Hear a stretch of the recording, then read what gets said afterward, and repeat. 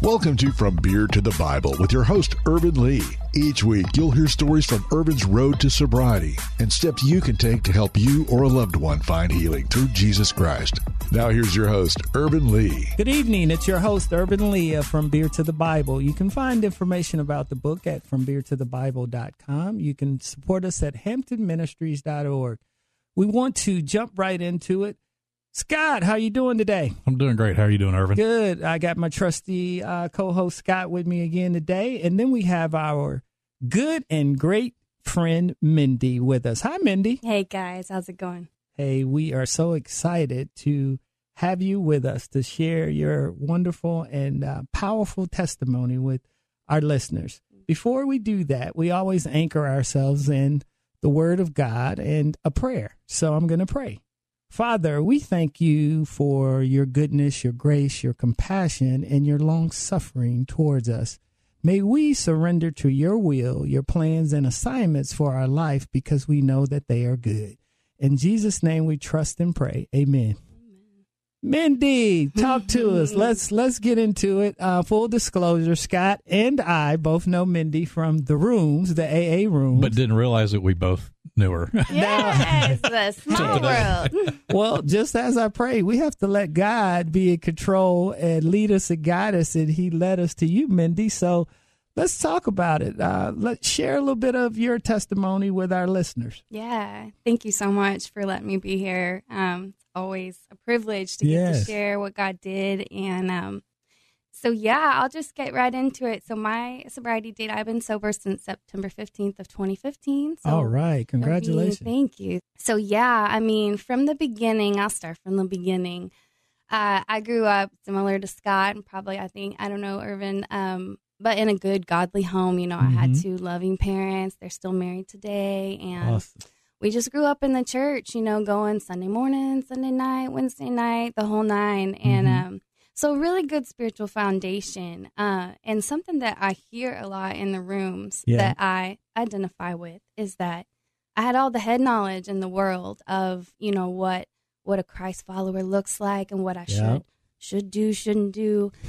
But I swear I came out of the womb with a bent in the wrong direction. Right. And I really, you know, that Peter kind of, that Paul, in fact, I was reading in Romans about that wrestling that Paul goes through, I do what I don't want to do and I can't seem to do what I want to do or what I should do. Well, that was me right from the get. And, you know, I, from my earliest memory, wrestled with a lot of anger and anxiety, just restless, irritable discontent, right? Just right out of the womb, which was hilarious because I was always like a foot shorter than everyone, like this teeny tiny human and like this ball of, you know, just, you know, I was just angry and no really reason why. I didn't have any abuse in my younger life or anything to attribute to it. Yeah. But just the sense of, you know, the enemy just slips in with those lies real early on and that just self-loathing of, you know, I wanted to be anybody but me, and I had this desperate need to be accepted. Well, we grew up real sheltered, and so we didn't listen to secular music. We didn't have cable, and so I was already set apart, right? Like I heard the peculiar people. I didn't want to be peculiar. I just wanted to be like everybody else. Fit in. Right. Yeah. And so at 12 years old, I had my first drink. I was invited to a slumber party with these girls who were, one of them was in the youth group I went to. Okay. Or the children's ministry, whatever. We grew up in church. And she was a private school kid, so she was a little bit on the wilder side. Okay, all right. And her parents traveled a lot and were just not, you know, as attentive as mine. And so, you know, they invited me over, which I was thrilled because, you know, I didn't get invited by the cool kids for sure to parties. Yeah. And so they did. They broke into Mom's liquor cabinet and mixed up some of this clear stuff with fruit punch and started passing it around. And, you know, I had this natural fear of alcohol because my parents had alcoholism with their parents. Okay. And so it was a decision they'd made early on in our family that we did not talk about alcohol. It was just known that we didn't run with people that drank. They didn't have friends who drank. I had no exposure to it. I just knew it did bad things and we weren't supposed to do it. Right. But any fear that I had of alcohol was definitely trumped by that need to be accepted, need to go along. Yeah. And So I choked it down, and pretended like it wasn't my first time. Yeah. And I mean, right from the get, I can tell you that, and you hear this a lot, again, in recovery, I felt like this was it. This was what I'd been missing. Yeah. And I always share my story. Satan, the enemy has like a counterfeit, right? Like his ways always seem to be a little easier to slip into, a little sexier, little, than God's ways. Because sometimes God's ways require a lot of discipline, hard choices. And so I'd been praying about my anxiety and my feeling like a fish out of water for years. But here was this drink. From the minute that I drank that thing, I felt my shoulders detached from my ears. Yeah. I could laugh and get out of my head and just kind of wild out with the girls. Just be. Right. Yeah, be accepted. I mean, it's funny how all three of us remember the details of our very first drink. Yeah. Because it's so different. And when you talk to people who don't have issues like we do, they're like, man, I don't remember when it was. Yeah, I don't remember my first drink. Oh, yes, I can tell you that feeling because I was hooked. I mean, at 12 years old, I just knew this was it, and I had to figure out how to get more of it. And, I just, my friends seemed to just drift off to sleep. But as the effects of the alcohol wore off, so came that self-awareness, that all that self-loathing and everything came back. And so, the next 2 decades of my life would just become this series of a means to an end, and that end was always alcohol for me. Mm-hmm. And I wrestled with, I think I had that my father calls it the Holy Spirit hound, the hound of the Holy Spirit. Oh, yeah. Oh, I know about He that. never left my side. I always knew that, there was a better way to be. But you see, the alcohol helped with that because the alcohol helps quench that voice too. Yeah. And it allowed me to just become this chameleon. I just gave pieces of myself away and adapted whoever I needed to become to be accepted by you or to get asked out by guys who would give girls drinks or do the types of things that would get invited to parties. And so over the next, like I said, 20 years, I just kept moving the line of what was normal and acceptable. And then drinking to cope with the things that I was doing that I knew, I was ashamed of myself. Yeah. I didn't like myself, but, I turned around 20 years later and I didn't recognize anything about my life anymore.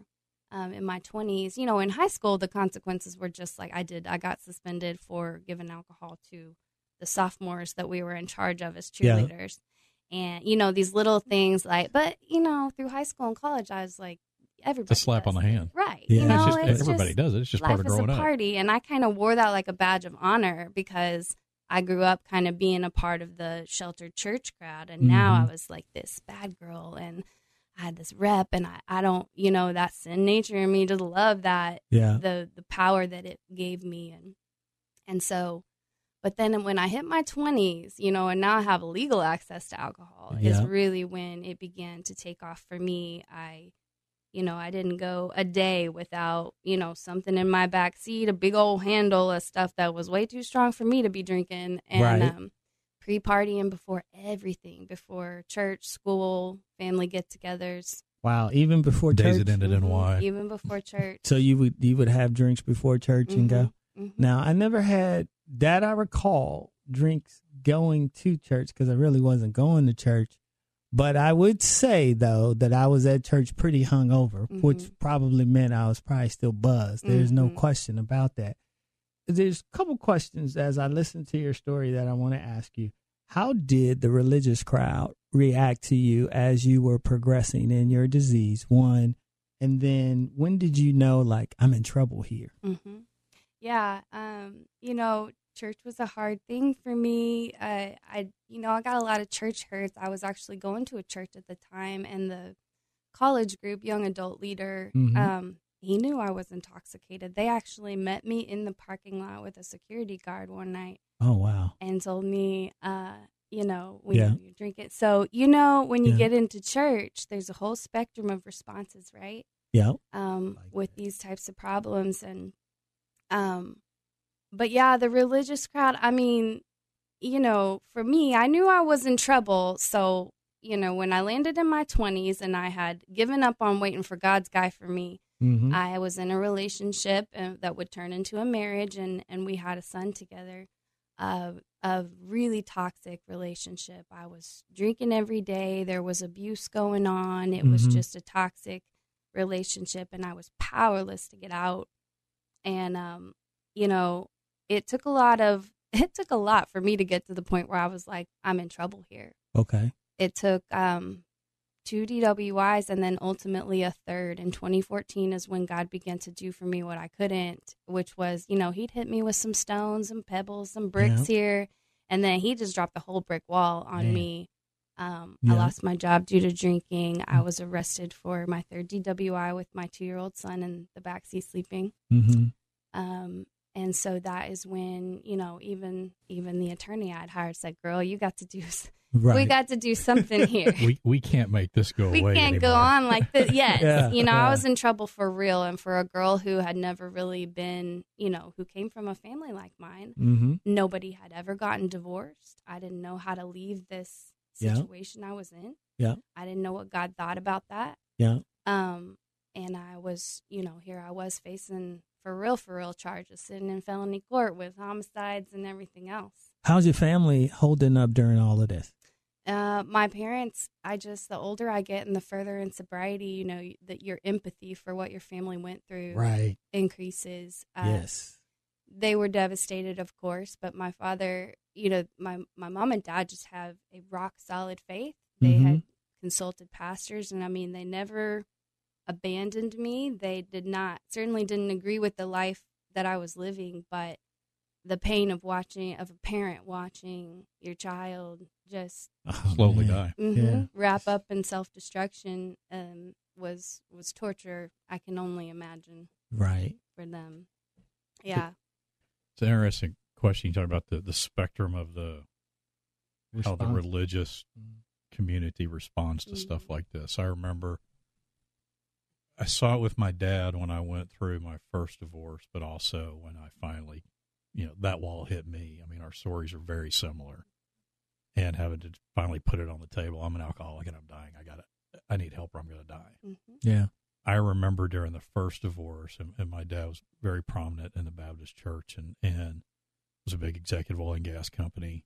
A group of men pulled him aside to basically tell him, you need to get your son under control. And he looked at them and said, y'all don't know all the facts, and I love my son. Y'all have a good day. And he got up and walked out. I didn't know that story till much later. Yeah. But I saw that same dad stand by me when I was at my worst and say, here, I love you. And to me, that was Christ, hands and feet in motion. I'm here. I love you. You can't go too far, and it will not change. And I think that's what you found. Absolutely. And I can still remember running into Mindy and our the group we used to both attend together. Fresh, kind of hot out of rehab, and still pants a little bit on fire and scared to death of what's next and how am I going to live life. But knowing I found this relationship, and I saw that in her, and it's been a beautiful thing to watch her as her life has grown. It said the promises come true, right? They do come with responsibilities, but learning how to navigate that in a different way, and it's just been beautiful to watch. Yeah. Well, now talk to us. So you go to court, you're facing all of these felony charges. Now, how do you end up getting sober? Yeah. So that was a complete God thing. I had a relapse. I went to outpatient in the beginning of 2015 in Grapevine, and I got 3 months sober and a lot of knowledge about what addiction is, and I began to hear myself and everything. And at 6 months sober, the marriage I was in, things had reached a head, and I had to escape with my son, and this time did not go back. And got some pastors and the fellowship of women God had brought into my life to really just dig in and ask God what next. Yeah. So here I was paying 2 attorneys and filed for divorce. And so, I relapsed, and I would not get sober. I relapsed in June when I bought the lie that, I'd found out some difficult stuff with my soon-to-be ex-husband. Yeah. And again, I said, Satan's like, he slips that slimy arm around you and says, just a drink for tonight. Anybody would drink, I'll be okay tomorrow. Yeah. And that was it. I just thought one drink. dip in, dip out, no harm, no foul. And 3 months later, 2 weeks before my sentencing, I violated my interlock device they had on my car. And so I actually met a guy in the rooms. He had the same judge, and he said, here's what you do. You print off this paperwork for this long-term treatment facility in Austin, and you take it to the judge, and you beg her to go instead of the years in prison I was looking at. The DA wanted to put me away for a long time. Oh, man. And so it was the Hail Mary. Even my attorney said, this is the Hail Mary of all Hail Marys. And we did it. And I can tell you that judge, I mean, I have such a heart for judges because she was a good one. She had compassion and a heart for people in recovery. And she looked at me and said, you serious about this? Can you be in Austin in treatment at 5 o'clock today?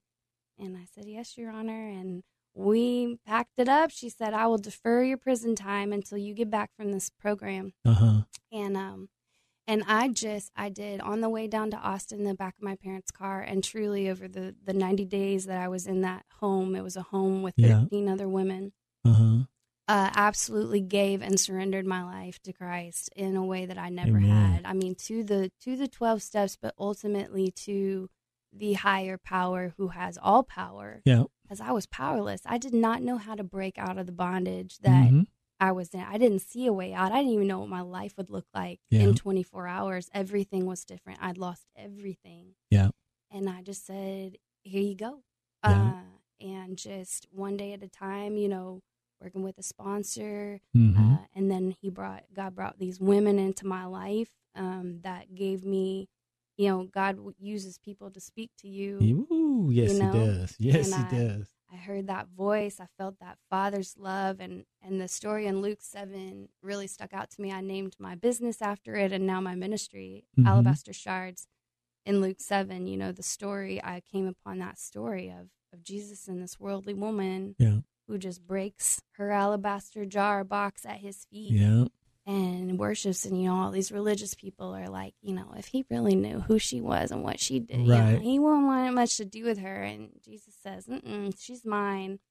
And that Jesus was like something I didn't know God like that until that moment. That's when I was like, okay, this is somebody who I give you my whole life. It's amazing that all three of us grew up in what I'm going to say religious homes and religious backgrounds, but we did not know the real true love of Christ and of our God. Like, he's not mad at you. He loves you. He sent Christ to redeem us, right? And he came for sinners. He came for the sick. We were sick. And I remember getting to rehab, and I was, to be quite honest with you, I didn't even know what I was going to believe. And I was confused. I didn't know if God was mad at me. Was God punishing me? Did I even want to believe in this God that I grew up with, right? And now the way I feel about God. If I said his name, was he even listening? I mean, was I just written off already? Yeah. Like, because sometimes in our haste to adopt the religious God, we miss Jesus, our Savior, right? Who died for all of our sins. And now we have right standing with God. He's on our side, right? That doesn't mean that he removes all the consequences of our sins, but our sins are forgiven nonetheless. And he loves us, and he has a good plan for our life. And we have to remember his grace, his love, and his, I love the word, they use it in the Bible. We don't use it much in our language. It's long suffering. He's patient and long suffering towards us, right? And that's one of my words for the year. And I think you talked a lot about that patience. And as we get ready to close here in the next few minutes, share more about what your life is like now. Yes. So again, you know, there is nothing that the locust stole that God did not redeem tenfold. You know, when I surrendered to him completely, he just said, don't worry about tomorrow. And he brought a man into my life. I'm remarried today. All right. And, you know, 2 years into sobriety for me, actually, my ex-husband came to me and said, tell me what you're doing. I need help. And I hooked him up with some men I knew in recovery, and he is sober today. My child has 2 sober parents. All right. Praise God. We co-parent, we are all surrendered to Christ and doing the best with plan B for our lives. And, like I said, I run a business. I have a full-time job. I'm a contributing member to society. Right. I sponsor women. Again, I'm starting this women's ministry for, women like me that just, Well, tell us a little bit more about the ministry. Yeah, so Alabaster Shards is the name of the ministry, and it's really just in the beginnings of the birth phase, and love it. It's for, like I said, just women who, there is no hole you slip deep enough that the hand of God will not reach into, and walk you out a day at a time. So if you want to know how, we disciple women with a faith-based concept of the steps. And so it's a discipleship program. Well, I love to hear that, and having known you for a while now and watching the wonderful work that the Lord is doing in and through you, I am so super excited about it, and we're going to talk more about it on the other side. We'll be back with more of From Beer to the Bible right here on The Word, 100.7 FM. Finding addiction help is intensely personal, and the differences in options may not be immediately clear. Hampton Ministries was founded with the intent to provide people struggling with substance and behavioral issues with guidance to find the best environment for their well-being and recovery. Our main focus is to help those who use drugs and alcohol to break free and learn to cope with life circumstances. Hampton Ministries provides a rehab welcome kit to provide crucial resources to make their journey a success. Utilizing Lonnie Hampton's principles of character, work ethic, and selflessness, participants learn to hold themselves accountable. We want to help each individual obtain the life skills necessary to live a happy, successful, sober life. If you or a loved one is wrestling with substance abuse and needs help finding treatment or to donate, please visit hamptonministries.org. That's hamptonministries.org. Welcome back to From Beer to the Bible. Here's your host, Ervin Lee. Welcome back. So we're back with Scott. What's up, Scott? What's up, Ervin? Hey, Mindy. I want you to close us out with some words of encouragement for all of our listeners, but specifically for women who are suffering from addiction and sometimes the sin and shame that can accompany it, and also let them know more about your ministry and where they can reach you. Yeah, absolutely. To your listeners, yes, I just have such a heart for anybody who is suffering or like we talked about, who's struggling with that real concept of Christ and how he really feels about you, and that you are never too far gone. And so again, we're in the beginning of the works of this ministry. And so you can reach me at alabastershards@gmail.com. It's just an email. Anybody's welcome if you're interested in connecting, with other women, kind of walking this faith and recovery as we talked about. Yes. But yes, the arms of God are open wide, and he really did use the 12 steps as a tool. But really what it did was just allow, the walls that I'd put up against the God that I thought I knew. Right. It broke down those walls and paved a way to now, I go to church, I'm in small groups, I walk with women, we talk about, the Bible and Christ and his redemption. He really has the power to completely free you. I never thought I would go a single day without waking up wanting to drink.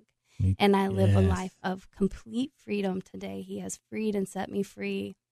And restored you. Yes. He didn't just free you. Yes. That is his redemption and restoration is endless. And so I'm not special or unique. He will do it for you too. And so, it's just an honor to be able to share. And I hope that somebody can hear themselves, in that story and just know that, there is always hope. If you're still, I love that song, like, if I'm not dead, then God's not done. That's right. That's right. And I think we forget that too many times. And Mindy, we have truly enjoyed you, and I'm going to continue to pray for you and your family, because I know that the Lord will work mightily in and through you to help so many other people, and then specifically women who are suffering from addiction. And we look forward to having you back again soon. May God continue to richly bless you. Thank you so much. And I want to leave you today with the love, I love you, the faith is in Christ Jesus, and the hope is found in the Lord our God. May God always richly bless you. Thank you for listening to From Beer to the Bible with host Ervin Lee. To learn more, visit FromBeerToTheBible.com. There you can catch past episode podcasts and find other resources. That's FromBeerToTheBible.com.